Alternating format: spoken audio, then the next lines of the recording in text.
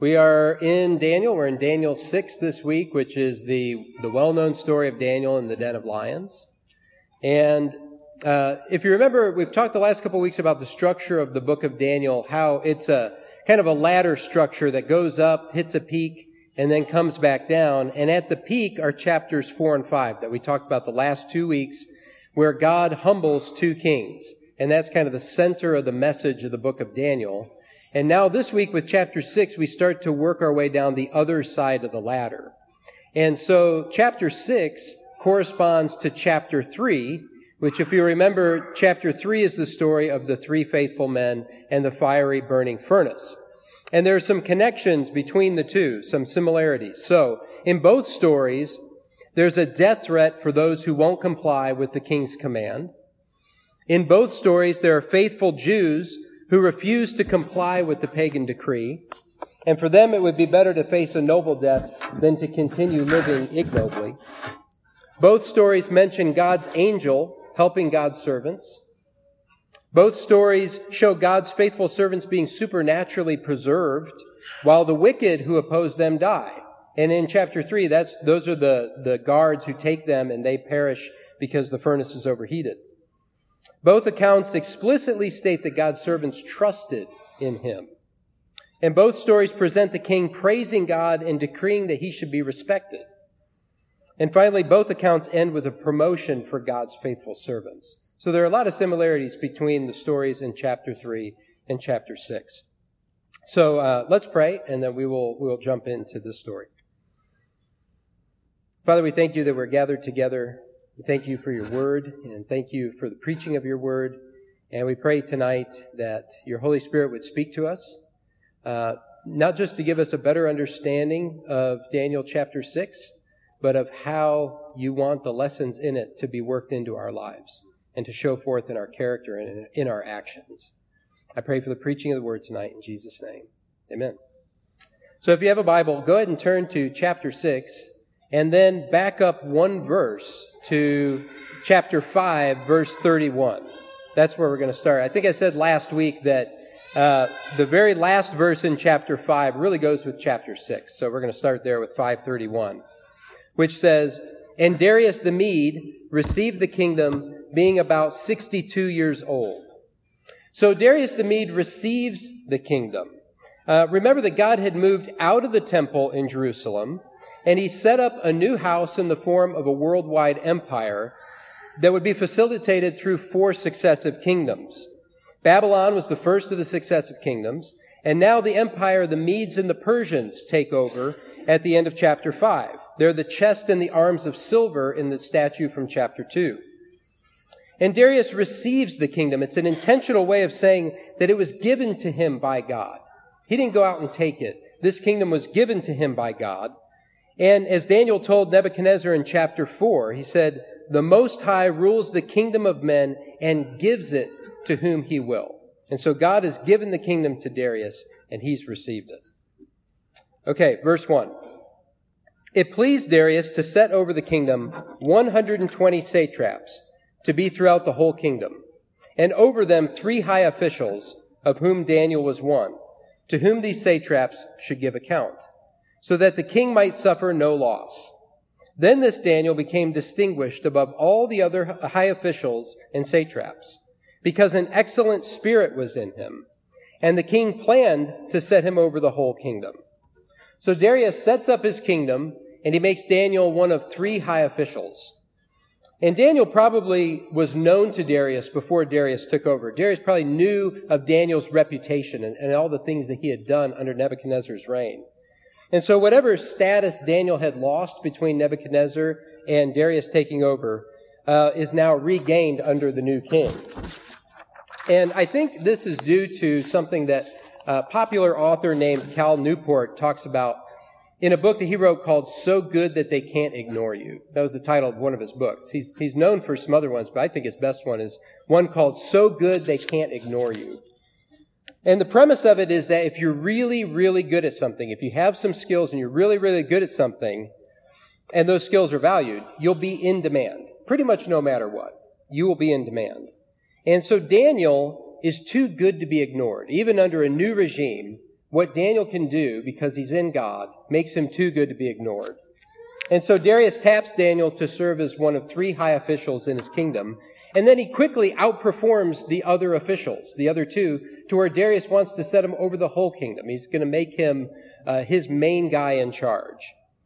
And this reminds me of Proverbs 22:29, which says, "Do you see a man skillful in his work?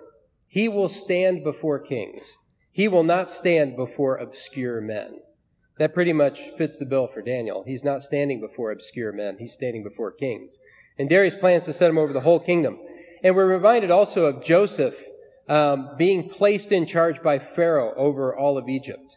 There's Pharaoh, and then there's Joseph. Now, Daniel was probably, we talked about this last week, he was probably in his mid-80s when Darius took over the kingdom. And we don't know exactly how old he is when this story happens, but we know that he can only be older, right? He can't be younger. He can only be older. And so he's maybe somewhere between 85 and 90 at this point. He's quite old when we get the story of him in the den of lions. And I was talking to Ben Hughes last week about Daniel's age in this story. And we were talking about how Daniel was probably quite old. And a couple of days later, he sent me a text with an image in it. And I asked if they could put it on the screen. This is from a children's storybook of Bible stories. And what I think is really interesting is that Daniel is elderly in this. You almost never see that. We often think of Daniel as a young man in the story of him being thrown into the den of lions. So I think it's really neat that in this depiction, in this child's storybook of Bible stories, that Daniel is an elderly man. So verse 4. Then the high officials and the satraps sought to find a ground for complaint against Daniel with regard to the kingdom. But they could find no ground for complaint or any fault, because he was faithful, and no error or fault was found in him. Then these men said, "We shall not find any ground for complaint against this Daniel, unless we find it in connection with the law of his God." So in chapter 3, the wise guys go to King Nebuchadnezzar, and they tattle on Shadrach, Meshach, and Abednego, that they don't bow down when the music starts playing. They go and they tattle, but they don't really lie in wait. Here, the high officials actually conspire together against Daniel, and they try to entrap him. And so we see a progression of wickedness among the king's officials in these stories in the book of Daniel. And I think this is not surprising, because as we've talked about with the statue, the closer that you are to heaven, the head of gold, the closer you are to heavenly-like rule. Well, now we've moved a little bit further down, and so we're getting away from heavenly rule. And so these conspirators are actually working against Daniel, rather than the first ones who went and tattled on him, on Shadrach, Meshach, and Abednego. And they recognize they're not going to find Daniel in a scandalous situation. Daniel is pretty much bulletproof as far as scandals go. So they'll have to create one. And so they say, okay, we will not find any ground for complaint against this Daniel unless we find it in connection with the law of his God. And so like Shadrach, Meshach, and Abednego, faithfulness to God prohibits certain actions. And so they say, let's find the hill that Daniel's willing to die on, and then let's make sure he dies on that hill. Let's find out what it is that he can't do, and then let's make sure that he has to do it, or he'll die. Verse 6. Then these high officials and satraps came by agreement to the king, and said to him, "O King Darius, live forever. All the high officials of the kingdom, the prefects and the satraps, the counselors and the governors are agreed that the king should establish an ordinance and enforce an injunction that whoever makes petition to any god or man for 30 days, except to you, O king, shall be cast into the den of lions. Now, O king, establish the injunction and sign the document so that it cannot be changed according to the law of the Medes and the Persians, which cannot be revoked." It says that the officials come by agreement. This phrase is used 3 times in this story in chapter 6, that they come by agreement. And it basically means that they conspire together. They are agreeing together to a conspiracy against Daniel. They're maliciously conspiring against a very holy man.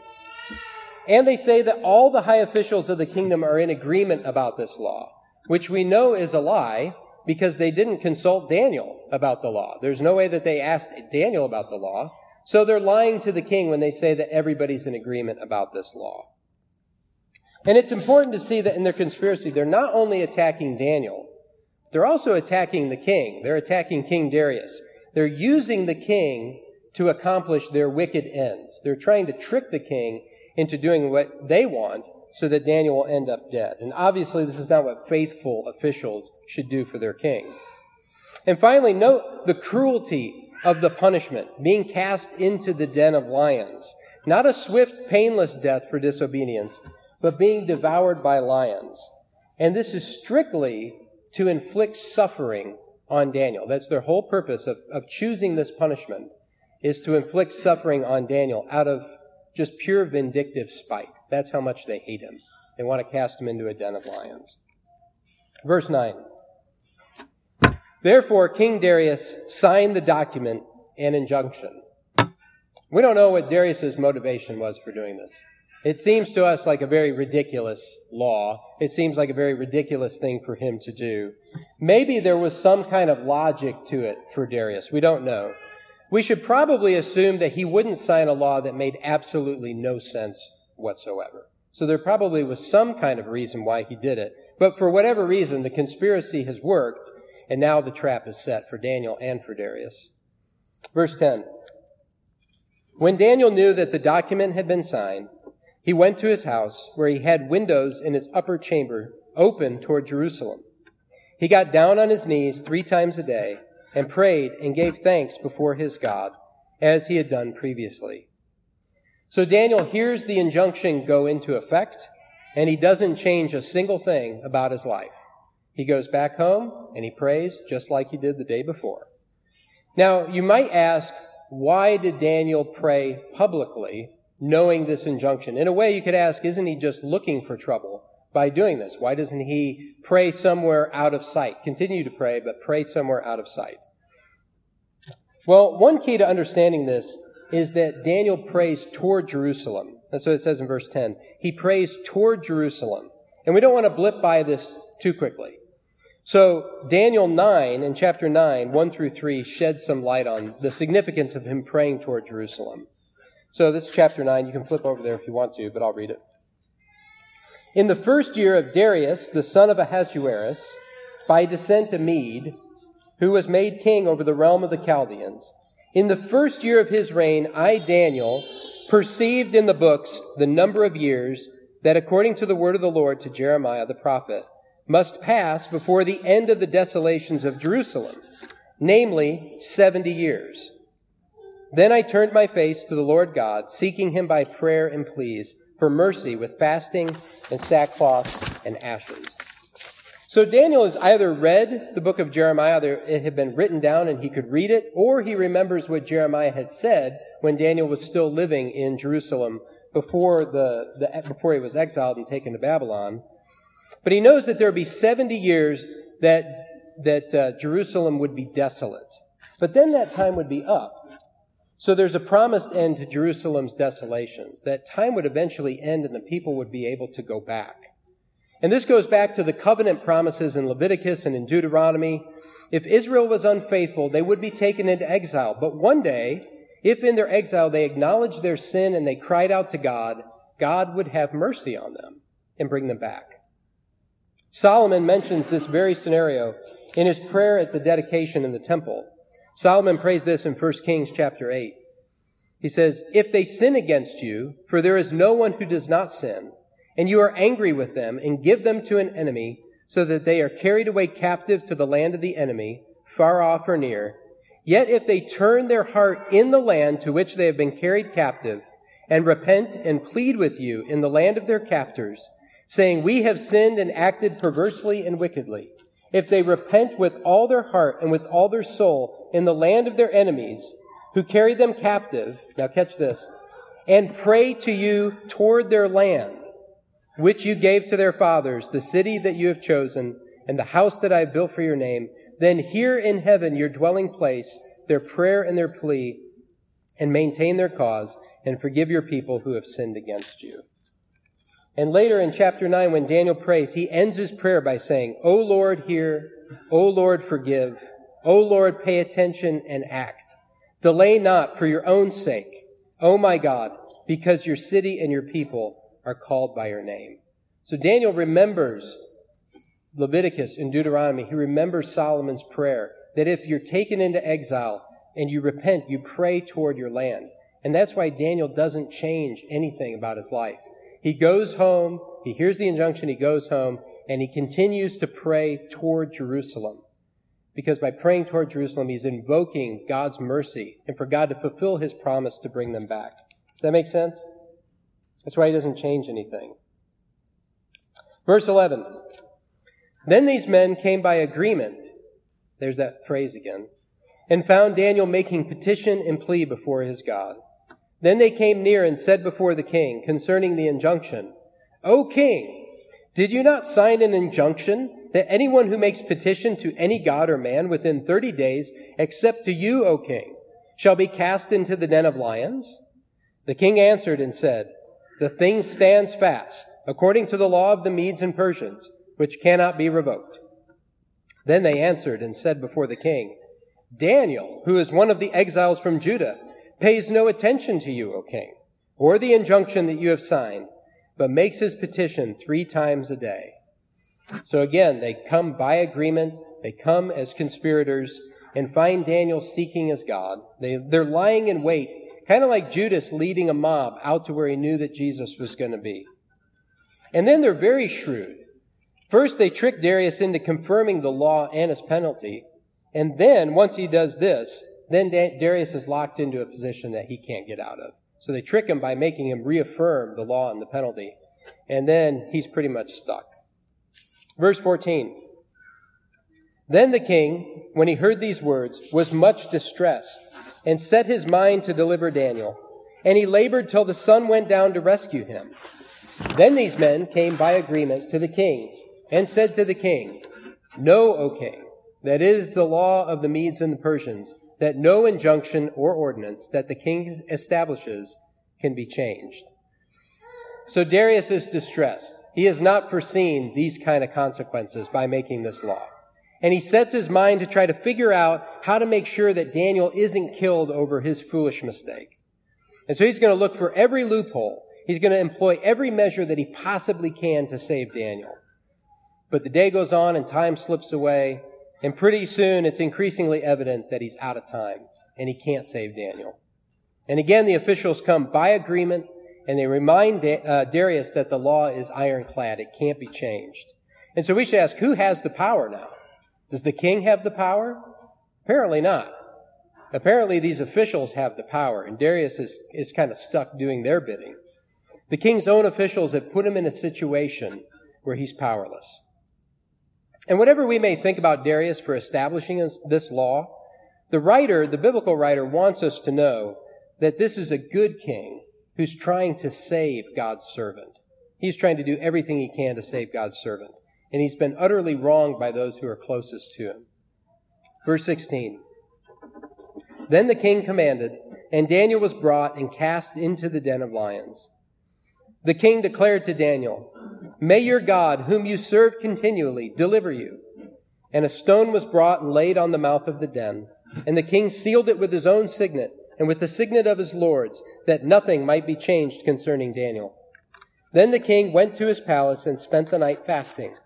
No diversions were brought to him, and sleep fled from him.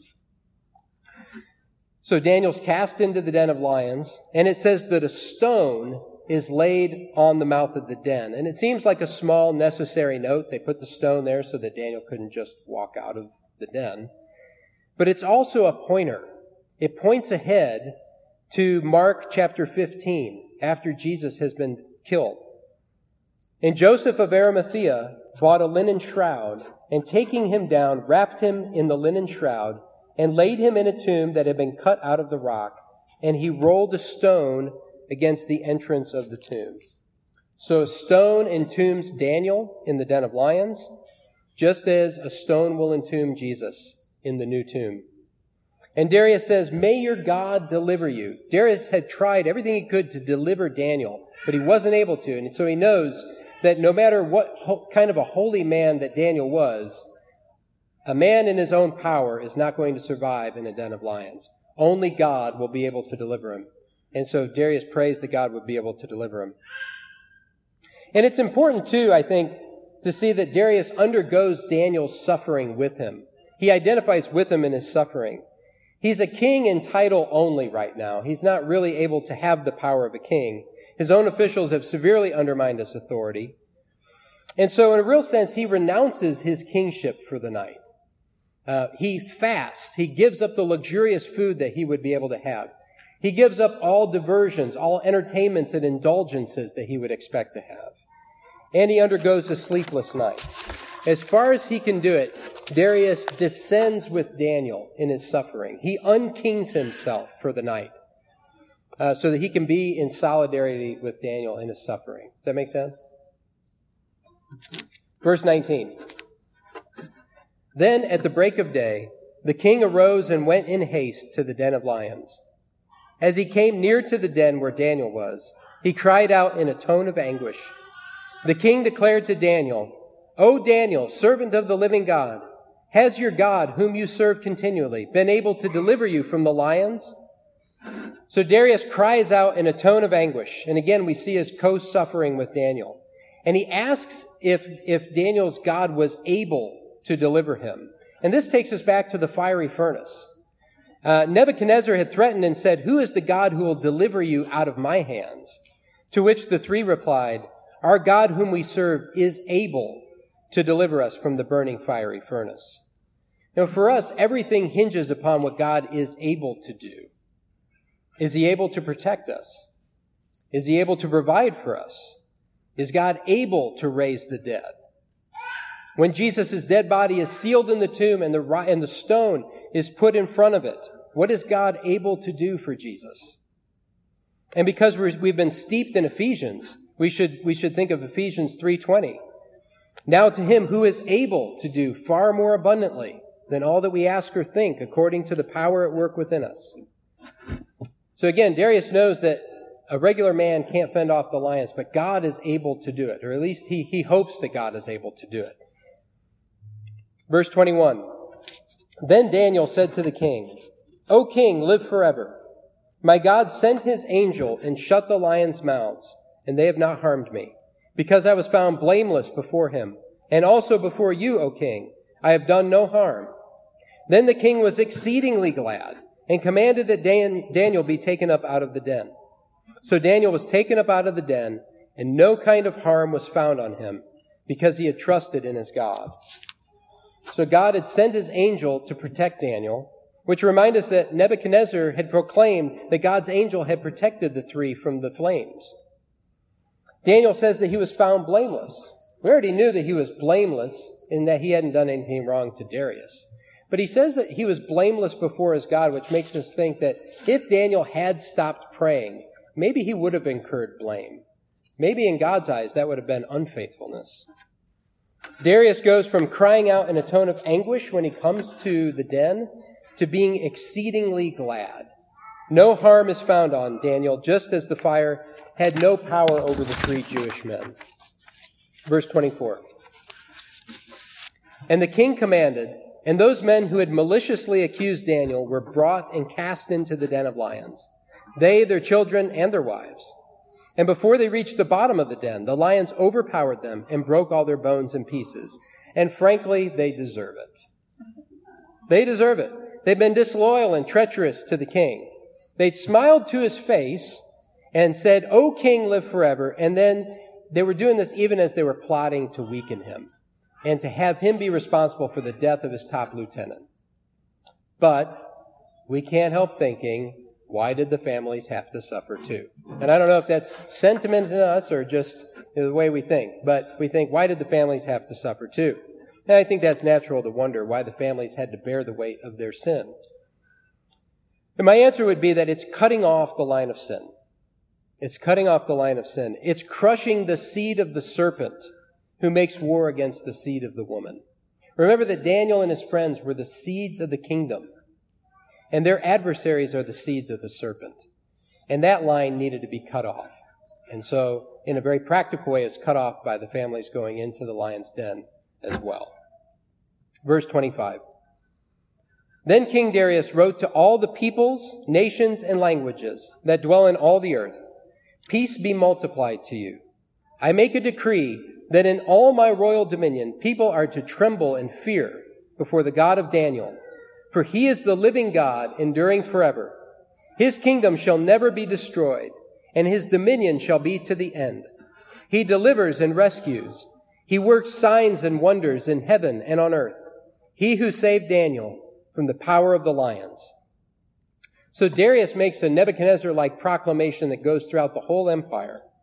And again, this is a Gentile king who promotes the worship of Israel's God. And he confirms the word from Daniel 2 that God's kingdom will never be destroyed, will be an everlasting kingdom. The stone that will become a worldwide mountain will come and overtake these four empires eventually. And Darius, who will hold power for a little while, rejoices in this. Verse 28. So this Daniel prospered during the reign of Darius and the reign of Cyrus the Persian. It's way too late in the sermon to get into the technicalities, but there's good reason to believe that Darius and Cyrus were the same person. And we'll probably take that up in a couple of weeks. But there's good reason to believe that they were the same person. And like I said, it's too late to get into that tonight, but we're just going to kind of leave it on that note and revisit it at a later time. So I have one point of application for tonight from the sermon. I had 3, and then I had 2, and then by the end I whittled it down to 1. So there's just 1. And that's this exhortation. Be so good that you can't be ignored. Be so good that you can't be ignored. I think this is for all of us, but in particular, I think it's for our youth and for our young people out making their way in the world. Daniel was so good that he could not be ignored, or at least not ignored by anybody who knew what excellence looked like and wanted it. Some of the other emperors between Nebuchadnezzar and Darius didn't want that kind of excellence, and so they didn't put Daniel in charge. But Darius did, and he was going to put Daniel over the whole kingdom. We talked in youth last night about what it might have been like for Daniel in the years between Nebuchadnezzar and Darius. What was his life like as he slowly lost influence and kind of got pushed to the side, and the subsequent kings didn't have any use for him and didn't want his counsel? What might have that have been like for him? And Mike Ballard made the good suggestion that it probably didn't matter to Daniel one bit. Probably didn't matter to him at all. Because Daniel was never in it for the position. He was never in it for the influence that he could have. He was there because he was God's man in God's place, no matter who was reigning, no matter who wanted his services. And it seems like a long time passes with Daniel on the sidelines. But when the Queen Mother in chapter 5 hears about the writing on the wall and that nobody can read it, and when Daniel is summoned, he knows exactly what to do and what to say. He knows exactly what to do and what to say. He is ready, no matter how much time had intervened before he was last used in any significance.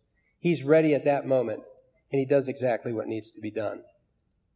Last summer in a sermon, I talked about the Quaker George Fox and the description of him that he was never out of his place or not a match for every service or occasion. And I think that's a good description of Daniel. He was never out of place, and he was never not a match for any occasion that he was in. And that's somebody who's too good to be ignored. Daniel had a reputation for possessing an excellent spirit. Wherever he worked, the king benefited from his work. And this isn't just some one-off example in the Bible that we can make a loose application toward. I think it's a pattern. We've mentioned Joseph before. I think this is clear in Joseph. His brothers sell him into slavery, and he ends up in the house of Potiphar the Egyptian. What does he do, or how does he do? Genesis 39 says, Joseph found favor in his sight and attended to him. And he made him overseer of his house and put him in charge of all that he had. From the time that he made him overseer in his house over all that he had, the Lord blessed the Egyptian's house for Joseph's sake. The blessing of the Lord was on all that he had in house and field. So he left all that he had in Joseph's charge. And because of him, he had no concern about anything but the food that he ate. Joseph is so good that the only concern that Potiphar has is what he's going to eat for each meal. That's it. Not is Joseph cutting corners. Not can I trust Joseph. Not is Joseph sloughing off with the other slaves. Not is Joseph able to do this difficult task that I've given him. It's just what's on the menu tonight. That's all that Potiphar has to worry about. And after Potiphar's wife lies about Joseph, he gets thrown into the dungeon. Now, you might think it would be totally fair for Joseph to say, you know what? I served Potiphar all that I could. I gave him everything I could, and he didn't believe me. And so from now on, I'm just going to do the bare minimum. I'm going to do the bare minimum that anybody asks. I'm not giving any more than that. But no. A little bit later in chapter 39 says, and the keeper of the prison put Joseph in charge of all the prisoners who were in the prison. Whatever was done there, he was the one who did it. The keeper of the prison paid no attention to anything that was in Joseph's charge because the Lord was with him. And whatever he did, the Lord made it succeed. Once again, Joseph is so good that he can't be ignored. And eventually he'll be second only to Pharaoh in all the land of Egypt. And he will save the world. He will save that part of the world from a 7-year famine. We also see this with David. He plays the harp for King Saul, and then King Saul brings him into his kingdom. We see this with Daniel and his friends who keep getting promoted. Seems like every chapter they get promoted. And in Mark 7:37, the crowd say of Jesus, he has done all things well. And I go back to the passage from Proverbs that I quoted earlier. Do you see a man skillful in his work? He will stand before kings. He will not stand before obscure men. And we've talked in the past couple of weeks about persecution toward Christians and the possibility of Christians losing their jobs and friends and all that. Well, wouldn't you like to be the person who the boss says, get rid of her? I'm not getting rid of her. If I get rid of her, this whole place is going to fall apart. This whole place wouldn't be able to function and won't be able to run. I don't care if she's on the wrong side of history or however you want to put it. I'm not getting rid of her. I'm going to keep this place going. She's not going anywhere. Wouldn't you want to be that person in your workplace? We all have the potential to be so good that we can't be ignored. But we have to have a vision for it, and then we have to give ourselves toward cultivating an excellent spirit to get there. Amen?